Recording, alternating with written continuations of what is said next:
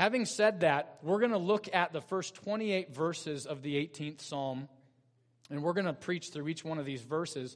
But just for the sake of time, I'm going to read the superscript, those cap letter words there right after the designation 18, and then verses 1 through 6. But we'll walk through all 28 verses as we go through the sermon itself. So let me read for you now, brothers and sisters. And I remind you, this is the word of the Lord, so let's listen to it and receive it as such, as we find it in Psalm 18, verses 1 through 6. To the choir master, a psalm of David, the servant of the Lord, who addressed the words of this song to the Lord on the day when the Lord rescued him from the hand of all his enemies and from the hand of Saul. He said, I love you, O Lord, my strength. The Lord is my rock and my fortress and my deliverer, my God, my rock in whom I take refuge, my shield and the horn of my salvation, my stronghold. I call upon the Lord, who is worthy to be praised, and I am saved from my enemies. The cords of death encompassed me, the torrents of destruction assailed me. The cords of Sheol entangled me. The snares of death confronted me. In my distress, I called upon the Lord. To my God, I cried for help. From his temple, he heard my voice, and my cry to him reached his ears. Let's pray. Lord God Almighty, Father, Son, and Holy Spirit, we acknowledge together that your word is perfect and sure and right and pure and true and righteous altogether. Indeed, to us, it is more to be desired than gold, even much fine gold, and it is sweeter than honey and drippings of the honeycomb. And so we pray now that your Spirit would use your word to revive our souls and make us wise and rejoice our hearts and enlighten our eyes, to the end that the words of our mouth and the meditation of our hearts would be acceptable in your sight, O Lord, our rock and our Redeemer. We ask this in Jesus' name and for his sake. Amen. Well, as we turn now to Psalm 18, it's a fascinating psalm for a couple of reasons. And there's too many reasons for me to get into, but there's two important ones that I want to point out. First of all, unlike many of the Psalms in the Psalter, we're given a superscript. And the superscript are those all-cap letters that you see there after the designation 18. And what the superscript often tells us, by the way, that's part of the original Hebrew text. That's part of the inspired text. Unlike the title above it, the Lord is my rock and my fortress. That's not a part of the inspired text. But the to the choir master is. And oftentimes the superscript will give us the historical context in which a psalm is written. And so let's look at the superscript together to be given that context. To the choir master, a psalm of David, so it's written by David, the servant of the Lord, who addressed the words of this song to the Lord on the day when the Lord rescued him from the hand of all his enemies and from the hand of Saul, he said. So the context here is a psalm of praise and thanksgiving. It's a victory psalm in which David has been delivered from the hands of all of his enemies, Saul in particular, who was pursuing his life.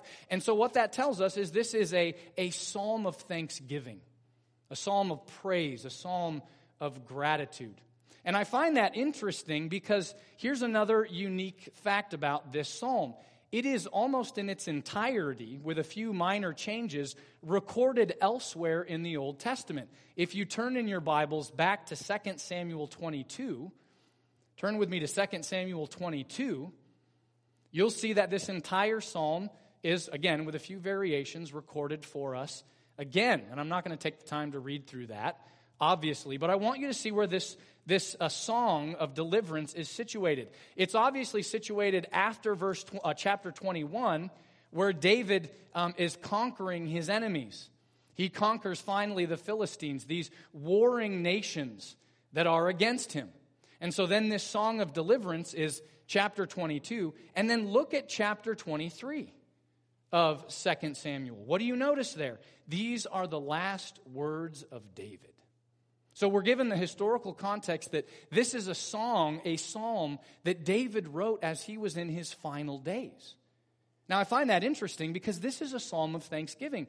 And if you've walked someone through the valley of the shadow of death, as it were, if you've been alongside of them in their final days, those can be some dark days.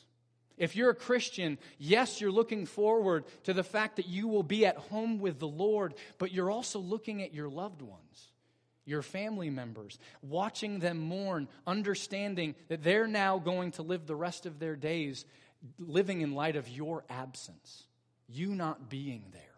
And so there's a weightiness to this. And yet here is David thanking God, gushing affectionately for all that God has done for him. And so the question that I automatically want to ask then is, well, how do we then, as God's people, nurture and foster this kind of thanksgiving? In the midst of suffering, in the midst of trials, in the midst of joy, in the midst of good times, but yet also in the face of impending death. Why do I ask that question? Because 1 Thessalonians chapter 5:18 commands us, give thanks in all circumstances. Why? For this is the will of God in Christ Jesus for you. So it's the will of God that we be thankful. So how do we nurture this kind of thankfulness? How do we cultivate a heart that is given to thankfulness? And I think this psalm instructs us in 6 different ways. We're not going to look at those 6 different ways. You already know what I'm going to do. I love the number 3. So we're going to hack those 6 points in half and look at the first 3 truths that we need to remember this week. And next week we'll look at the other 3 truths that we need to remember so that we can cultivate a thankful heart. And what are those 3 truths? First of all, we need to remember our delight. We're going to see that in the superscript of Psalm 18 and the first 3 verses, the fact that we need to remember our triune God is our great delight. And then second of all, we need to remember our deliverance in verses 4 through 19. We need to remember the deliverances that God has brought into our lives. And we'll see what that looks like. And then thirdly, we need to remember our righteousness. And we'll look at that in verses 20 through 28. And I'm not going to explain that one for you right now. I want that to be a bit of a cliffhanger so that you really pay attention as we're walking through the rest of this text. But I like the number 3 so much, and I want to complicate my outline. No, I actually think this is really helpful. With each one of these points, there's going to be 3 subpoints. We're going to look at this psalm first as it finds voice in the life of David, then as it finds voice in the life of our Lord and Savior Jesus Christ, and then lastly, how it's to find voice in your life and my life as those who are united to the Lord Jesus Christ and members of the new covenant. Make sense? 3 points underneath each one of those points. And my hope is that this will engender great thankfulness in our hearts before the God who has so mightily and graciously saved us. So let's look first then at how we are to remember our delight in order to foster thankfulness. To the choir master, a psalm of David. So David, God's covenant king, the one that God graciously chose to rule and reign over his people Israel, is the one who wrote this psalm. And he acknowledges he is a servant of the Lord. Who is the Lord? Yahweh. The God who has revealed himself back in Exodus chapter 3 with this very name. He is the God who's graciously entered into covenant with his people, and it is this Lord that David serves. And he addressed these words, the words of this song, to the Lord on the day when the Lord rescued him from the hand of all his enemies and from the hand of Saul. He said, I love you, O Lord, my strength. It's a very jarring start to this psalm, isn't it? It's right out of the gate, I love you, O Lord. It's just this exclamation. And it's even more shocking or jarring in the original Hebrew, scholars tell us, because this word love that David uses in the Hebrew carries with it this idea of an affectionate, strong love or emotion that a parent has for their child, or that a spouse has for their husband and wife. It's this gushing, affectionate love. And David's heart is filled with this kind of affection and passion for the Lord. Why? Well, first of all, because the Lord's graciously entered into this covenant with him, made him the king over his people Israel. But he goes on to say, you are my strength. And then look in verse 2. The Lord is my rock and my fortress and my deliverer, my God, my rock, in whom I take refuge. David is just piling up this military language, right? Because this is a victory psalm of praise and thanksgiving. And he's saying, the Lord has been all of these things for me as I've gone to battle against my enemies, against the enemies of the people of God, against my enemies. He's been my strength. The reason I've been able to be victorious in battle, yes, I had to take up my sword and arms, but it's because the Lord was my strength. And then when I needed a place to hide, David picks up all this defensive language. He says, the Lord was a rock for me when I had to retreat from my enemies, which we saw happen again and again in David's life. And he's been a fortress. When my enemies came against me and I needed to be able to defend myself and attack them, Lord, you were my fortress. And at the end of the day, you are my deliverer. You are the one who has protected me. My God, my rock, in whom I take refuge. So there's this defensive military language, but then there's also this offensive military language in the second half of verse 2. He says, my shield, now notice this language, and the horn of my salvation, my stronghold. Now when you hear horn of salvation, it's kind of a weird thing to us. But see, in the ancient world, when they thought of a horn of salvation, they thought of this powerful weapon that animals had. Think of a rhinoceros. It's the easiest one I could think of. Think of a rhinoceros. This thing can run really fast. It's huge. It weighs a ton, bunch of muscle. And what does it do when it has an enemy that it wants to plow over? It runs as fast as it can, sticks that horn out there, and all that force, all that weight, all that muscle is pushing that very fine point of that horn into whatever it's trying to attack and destroys its enemy. And David is saying, the Lord has not just been my sure defense, but he has also been my strong offense. He's been my horn of salvation, my stronghold. And of course, by referencing the Lord as a shield here, there echoes back to what the Lord promises Abraham. Back in Genesis chapter 15, verse 1, he comes to Abraham and says, I am your reward and your shield. And David's saying, I'm in that long covenant line. And this covenant God is the one who protects me, who has called me to himself, and who goes to battle for me. And so because of that, look at verse 3. He says, I call upon Yahweh, I call upon the Lord, who is worthy to be praised.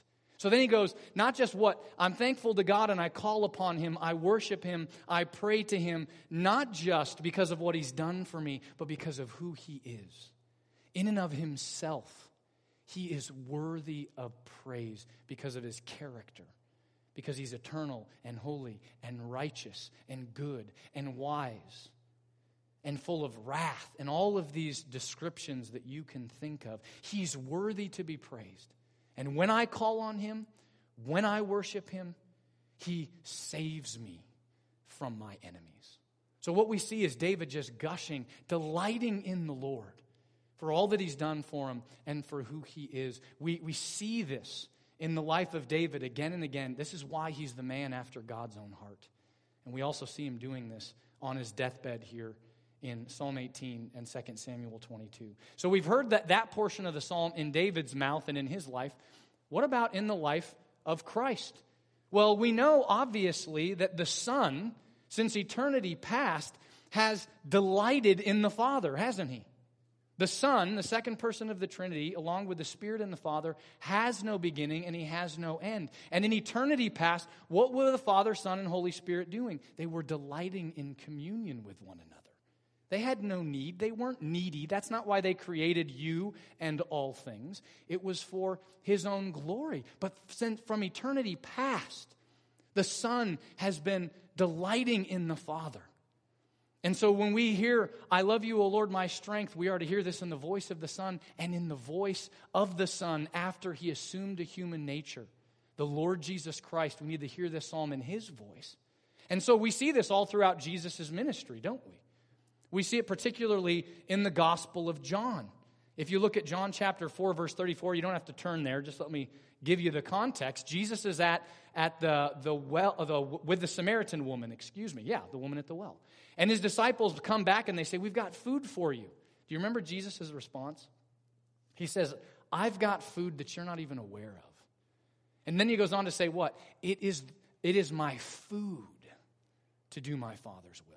In other words, doing my Father's will is more important than my physical needs. And so now why is that? Why is Jesus doing the Father's will more important to him than physical food? Because he delights in the Father. He loves the Father. He has strong affection for the Father. And we see this again in John 14:31. He says, "But I do as the Father has commanded me." Why? Why does he do in his entire life all that the Father has commanded him? So that the world may know that I love the Father. It was Jesus' passion that the world would see his great love and delight in the Father through his earthly life and ministry. But more than that, the Father was also all these things for Jesus that he was for David. So when we look at the descriptions of him being his strength and his rock and his fortress, his sure defense and his sure strong offense, all of these things the Father was for Jesus in his earthly ministry, according to his human nature. The Father was all of these things for the Son who assumed a human nature. And if you're like, "I don't see where that is in the text," well, let me give you a little note that you can jot down and look out later because we just don't have time to do it. But part of the book of Hebrews that we've already covered, chapter 2 and verse 13, picks up Psalm chapter 18, verse 2, and applies it to Jesus. "I will trust in him," or "I will hope in him." And so, according to the author of the book of Hebrews, this psalm does find its voice in the life and ministry of the Lord Jesus Christ as he's crying out to the Father to be his rock and his refuge, his shield and his stronghold. And as a result of that, we see Jesus in his earthly ministry crying out to the Father like David is crying out to Yahweh here. We know from Hebrews chapter 5, verse 7, it says, "In the days of his flesh," that is after the Son assumed a human nature, "Jesus offered up prayers and supplications with loud cries and tears to him who was able to save him from death, and he was heard because of his reverence." So think about this. This is not just true in Jesus' entire life, which we see him in his earthly ministry retiring from the crowds, retiring from the disciples so that he can pray. But we see it most acutely in Gethsemane and in the trials and as he's dying on the cross, right? He goes and retreats from the disciples 3 times in Gethsemane and says, "Father, if it's your will, let this cup pass from me. And yet if it is your will that this happen, not my will, not my human will, but your will be done. The divine will be done." And then we see him on the cross crying out what? My God, why have you forsaken me?" He's crying out to the Father. Why? Because he loves the Father. He knows the Father's worthy to be praised.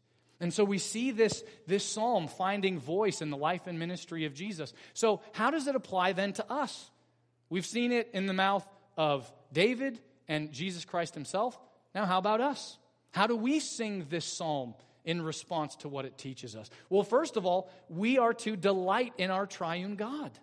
It's our great privilege to do that. That's the privilege we lost, forfeited by sin in the garden, and it has now been restored to us in the Lord Jesus Christ. So we should delight in the Father, the Son, and the Holy Spirit. What's the greatest commandment? Jesus says the greatest commandment is that you love the Lord your God with all your heart, soul, mind, and strength. With all of your being, love your triune God. And then we're commanded and told that we will love the individual persons of the Trinity. 1 John 4:19 says, "We love the Father," speaking of the Father. Why? Because he first loved us. He elected us in the Son. And so because of that electing love, we love him in response. And the same thing is said of the Son. Peter writes to his audience in 1 Peter 1:8, "Though you have not seen him," speaking of Jesus, "you love him." You love the Son, though you do not see him.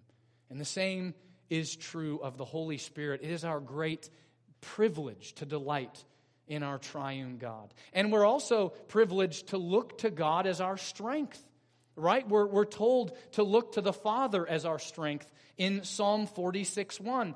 God is our refuge and strength, a very present help in trouble. And we're commanded to look to the Son and the Holy Spirit as our strength as well, aren't we? You remember Jesus says to his disciples in John 14:16 that he is going to send them another comforter.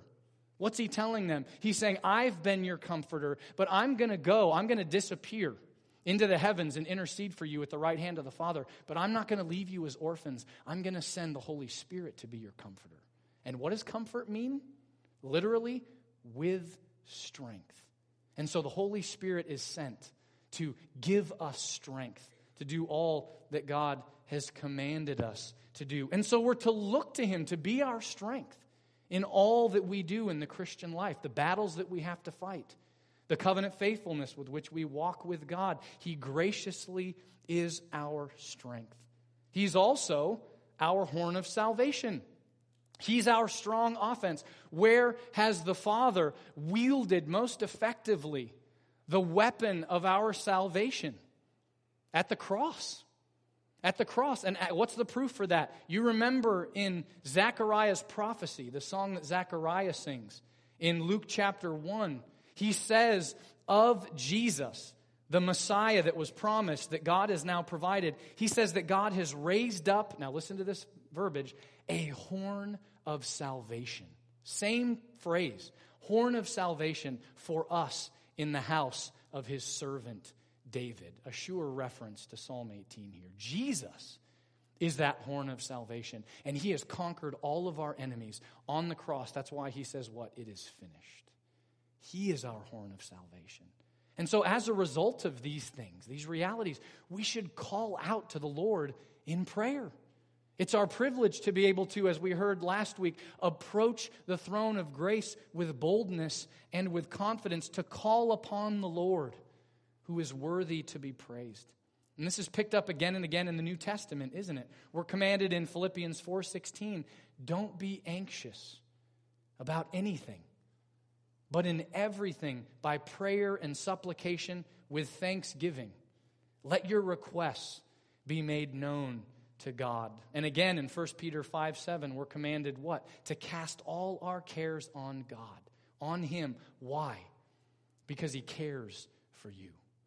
So brothers and sisters, let us draw near to the Lord in prayer and delight in him in prayer and remember who he is. That's what we see David doing here on his deathbed. That's what we see Christ doing all throughout his earthly ministry, particularly on the cross and in Gethsemane.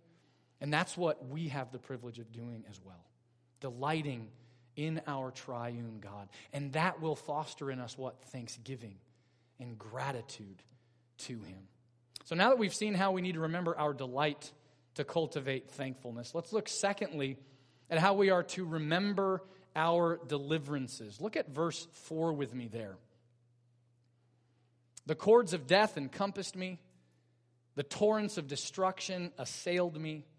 The cords of Sheol entangled me. The snares of death confronted me. Now, in remembering these deliverances, David first remembers how he felt in the midst of his enemies. And you can think about David singing this in multiple contexts throughout his life. He may have had some fear as he was facing Goliath, we can imagine. Yes, he goes forth with great boldness, but then you stand close to that guy and it's like, whoa, this guy's huge. What am I going to, I don't have any armor. I've just got a slingshot here. We can imagine him feeling this way as Saul multiple times has gotten really close to killing David. We can imagine he feels this way when Absalom is pursuing him. And any of these other warring nations that he's gone to battle with. David saying, it feels like death is so close that I'm like bumping into it. And it's like a snake that's coiling itself around me, and it's getting more and more constricted, and I'm feeling like I'm about to suffocate, like I'm about to die. That's how close death felt to David during this period of his life. And yet in the midst of that, what does he do? Look at verse 6. He cries out to the Lord, in my distress, I called upon Yahweh, the covenant-keeping God. To my God I cried for help. And as David did that, even as the Israelites did while they were in captivity under Egypt, what is the Lord's response? His covenant people cry out to him, and from his temple he heard my voice, and my cry to him reached his ears. God is seated in the heavenlies.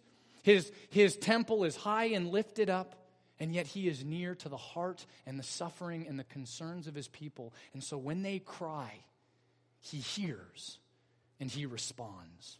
Now, what's fascinating here is to look at God's response in verses 7 through 15. And I want you to, as I read this to you, we're not going to spend a ton of time on this, but I want you to ask yourself this question as I'm reading this to you. When did this ever happen in the life of David? When were there ever these sorts of physical manifestations in David's life? Think of everything that you know about David from 1st and 2nd Samuel and 1st and 2nd Kings, and ask yourself, when did this happen to David?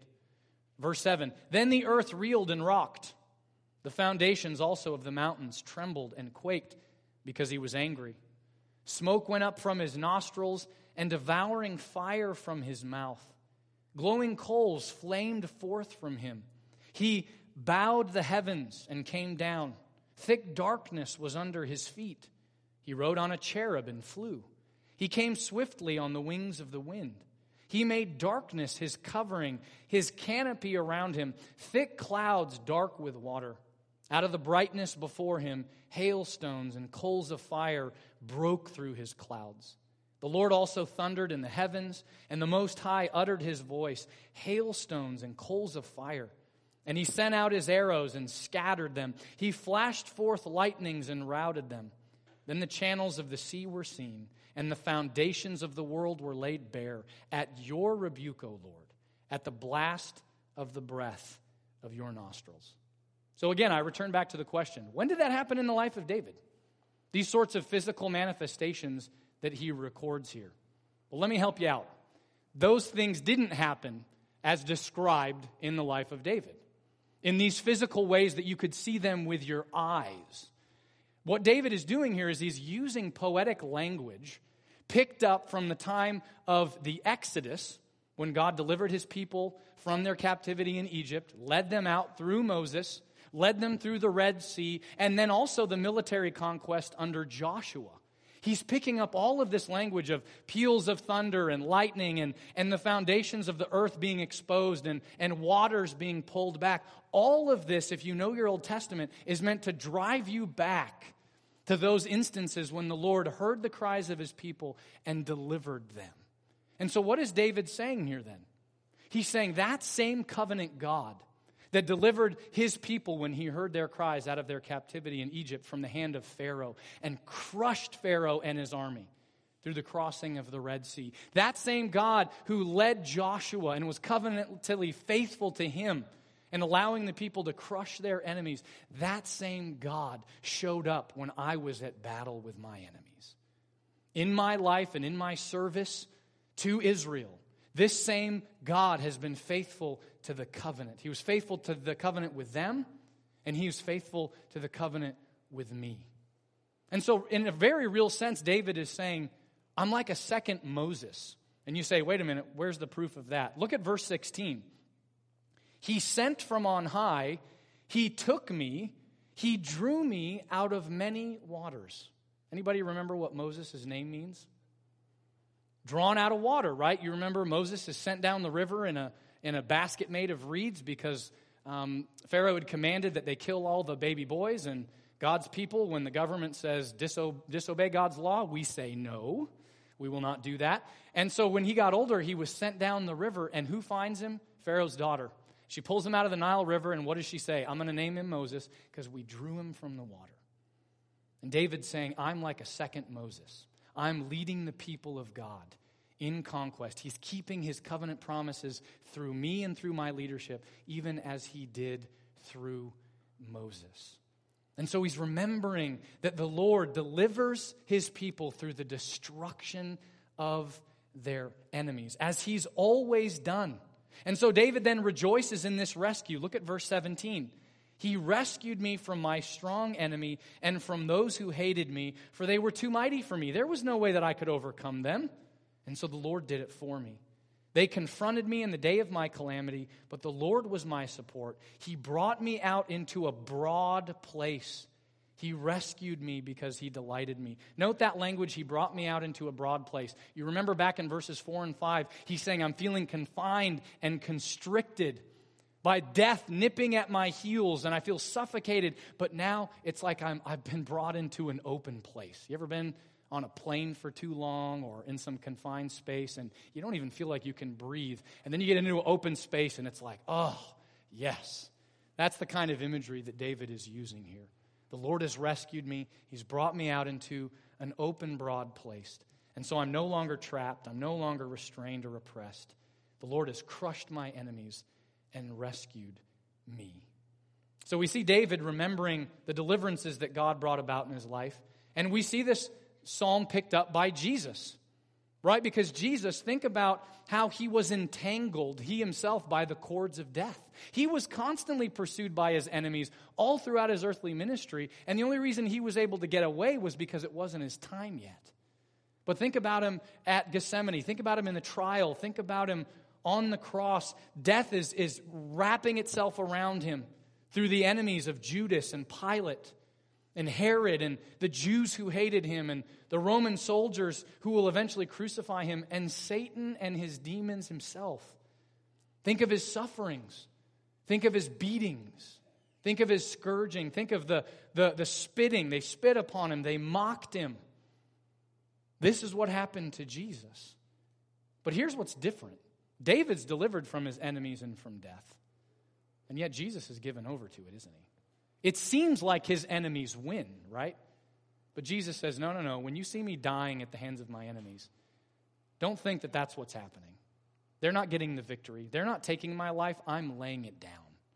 He says, I could call down legions of angels as he's on the cross, and they could deliver me, but I'm not going to do that. I'm going to do my Father's will.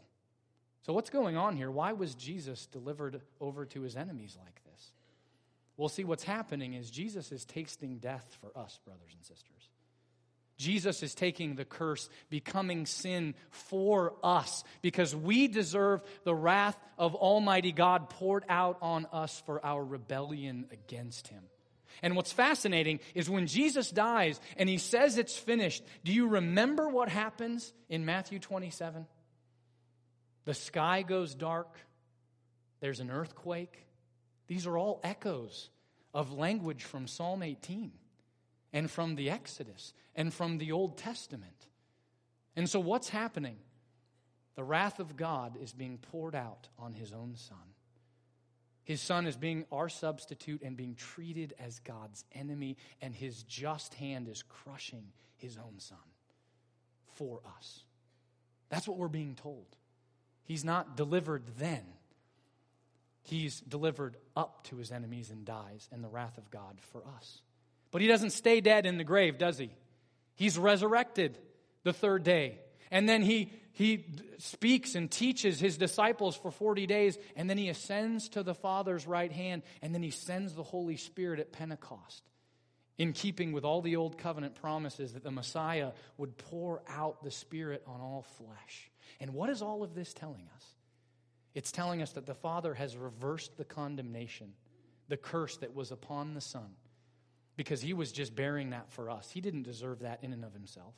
And so all of it, the resurrection, the ascension, the pouring of the Spirit, and his second coming, it's all a stamp of approval from the Father.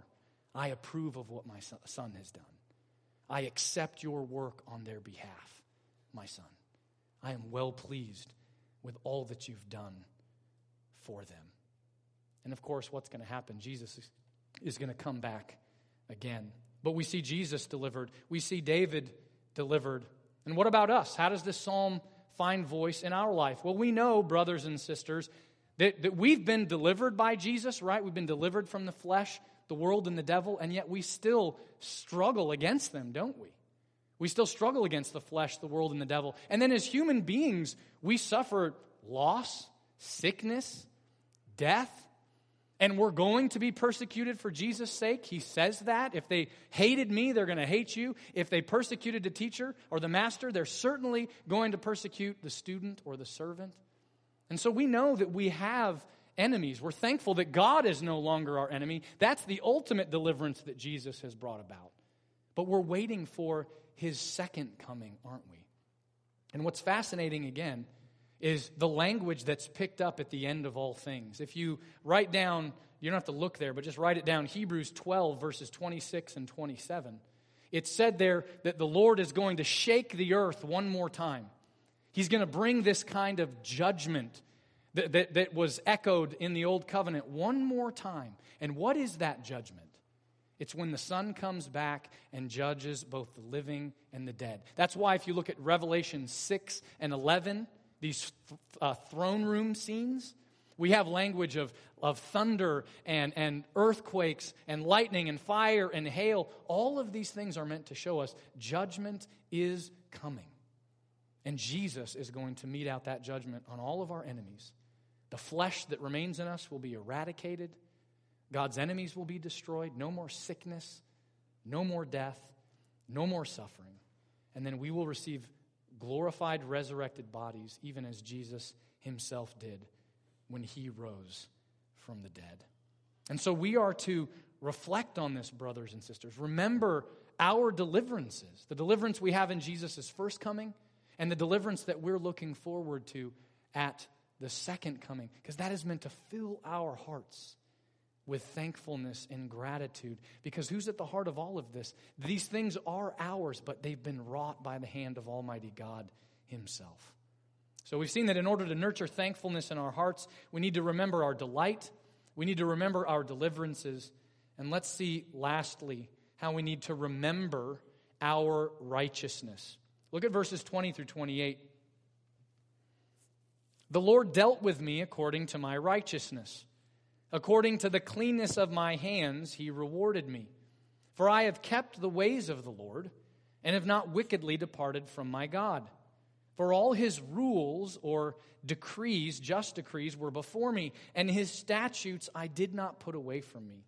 I was blameless before him, and I kept myself from my guilt. So the Lord has rewarded me according to my righteousness, according to the cleanness of my hands in his sight. With the merciful you show yourself merciful. With the blameless you show yourself blameless. With the purified you show yourself pure. And with the crooked you make yourself seem torturous. For you save a humble people, but the haughty eyes you bring down. For it is you who light my lamp. The Lord my God lightens my darkness.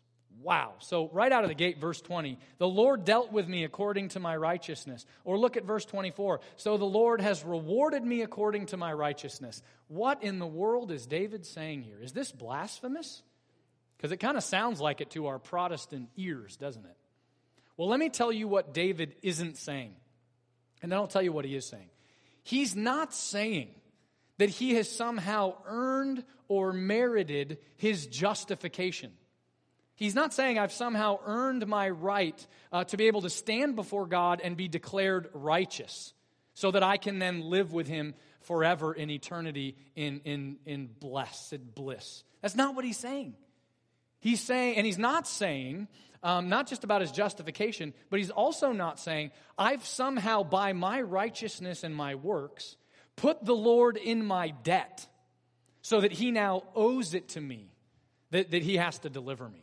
So he's not saying I've somehow justified myself in the sight of God by my own righteousness. And he's also not saying I've somehow put God in my debt by my righteousness so that he owes it to me to deliver me from all of my enemies. Instead, what is David saying? He's saying two things. First of all, he's saying, as we looked back, if you remember, at Psalm 17, he's saying, listen, Lord, I'm innocent of the charges that they're bringing against me.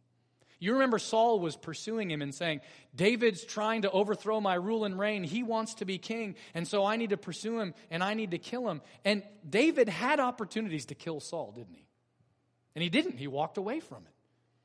He even cuts off a part of Saul's robe to show, look, I could have killed you while you were in this cave, and I didn't.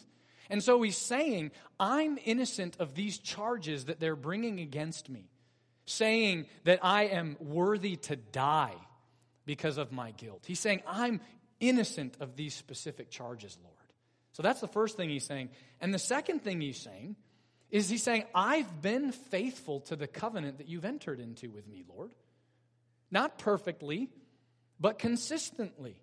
Your law is before me. You see that in these verses here. I'm meditating on your rules and on your precepts. I remember the covenant you entered into with me, and that motivates me to want to walk in faithfulness with you.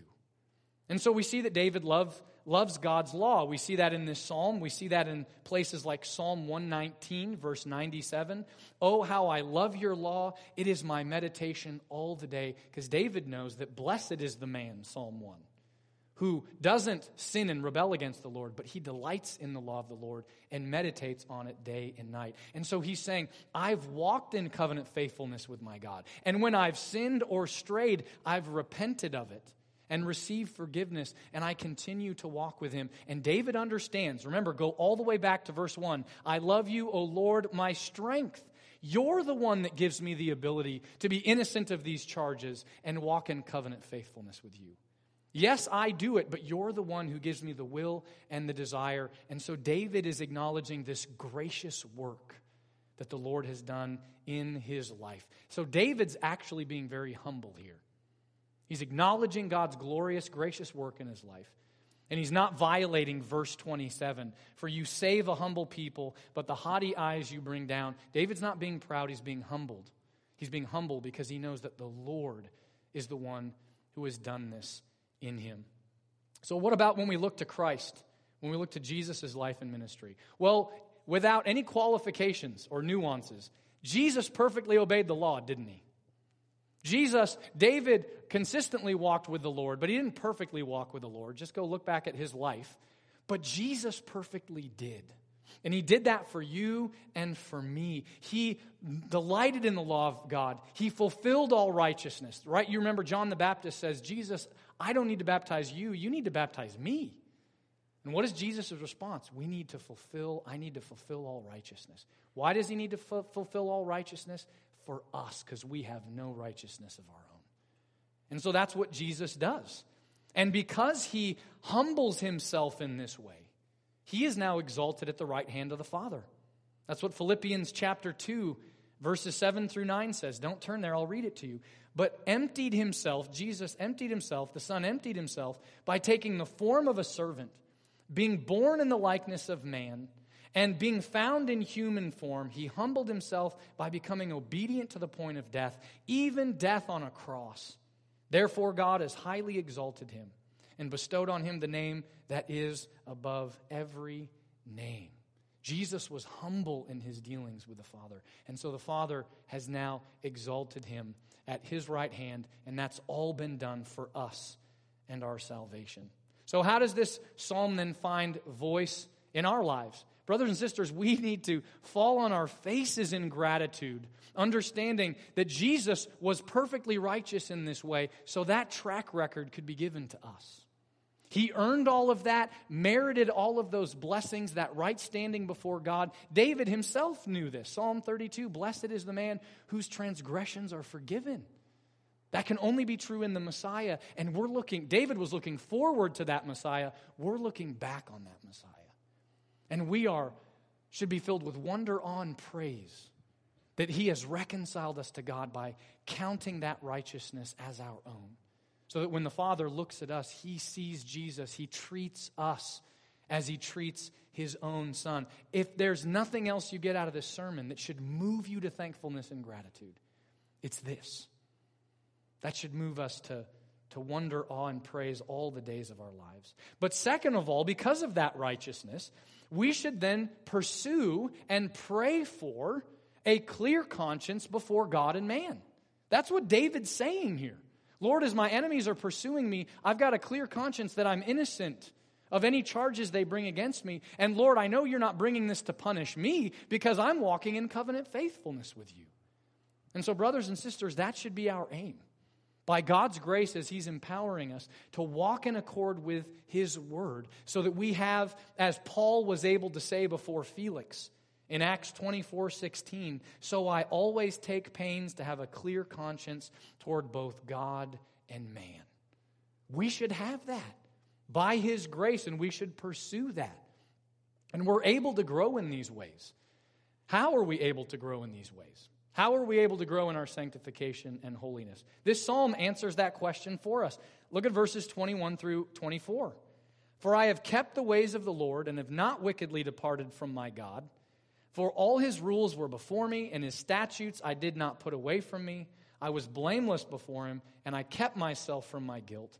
So the Lord has rewarded me according to my righteousness, according to the cleanness of my hands in His sight. What is David doing? He's in the means of grace. He's meditating on God's holy word. He's rejoicing in the gospel. He's praying. He's speaking the law to other believers, other Israelites. And he's worshiping with God's people. Brothers and sisters, this is what we are to be given to. Meditating on the glories of our God as revealed in His word.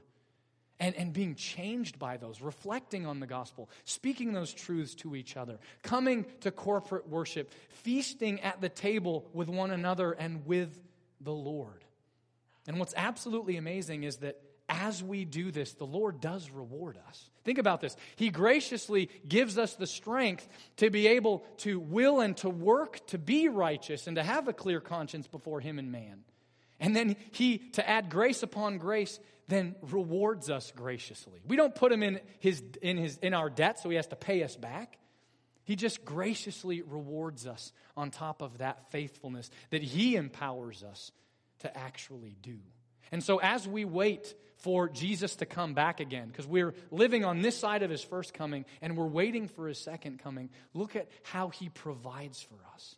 He graciously gives us His Holy Spirit and sanctifies us so that we love His word, so that we love His people, and we want to walk in covenant faithfulness as we work out that which He is working in us. So brothers and sisters, we need to reflect and remember these realities, remembering our triune God is our delight, remembering how He has delivered us in His Son, and how that future deliverance is coming when Christ returns. And remember that He so graciously not just saves us, but then also sanctifies us, so that we are able to cry out, Lord, I'm innocent of these charges that are being brought against me.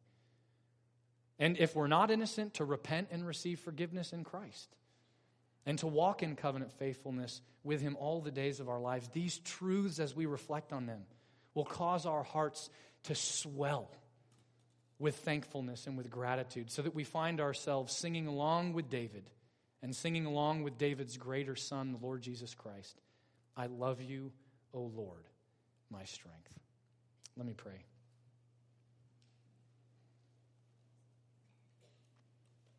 Father, Son, and Holy Spirit, You are our delight. We do love You. We thank You for all that You've done for us. And we know that You are worthy of glory and honor and praise because of who You are in and of Yourself. And so we worship You and we call upon You, and we're thankful that as our enemies attacked us and death has pursued us and the enemies of the flesh, the world, and the devil surround us, You hear our cries, and You've delivered us in Christ, and You will come again and finally deal that death blow to our enemies, Jesus, when You return. And so we look forward to that day, and we pray that as we look forward to that day, as we wait, that we would live righteous lives by Your grace as we meditate on Your word and pray and reflect on Your gospel and all that it means to be in Christ. And we pray that we would be marked as a humble people, as a thankful people, because that's the only way to be humble, is to be thankful and brought very low before You. We thank You for Your covenant faithfulness, and we pray that You would empower us to walk in covenant faithfulness with You all the days of our lives, that we might be a grateful and thankful people. We ask this in Jesus' name and for His sake. Amen.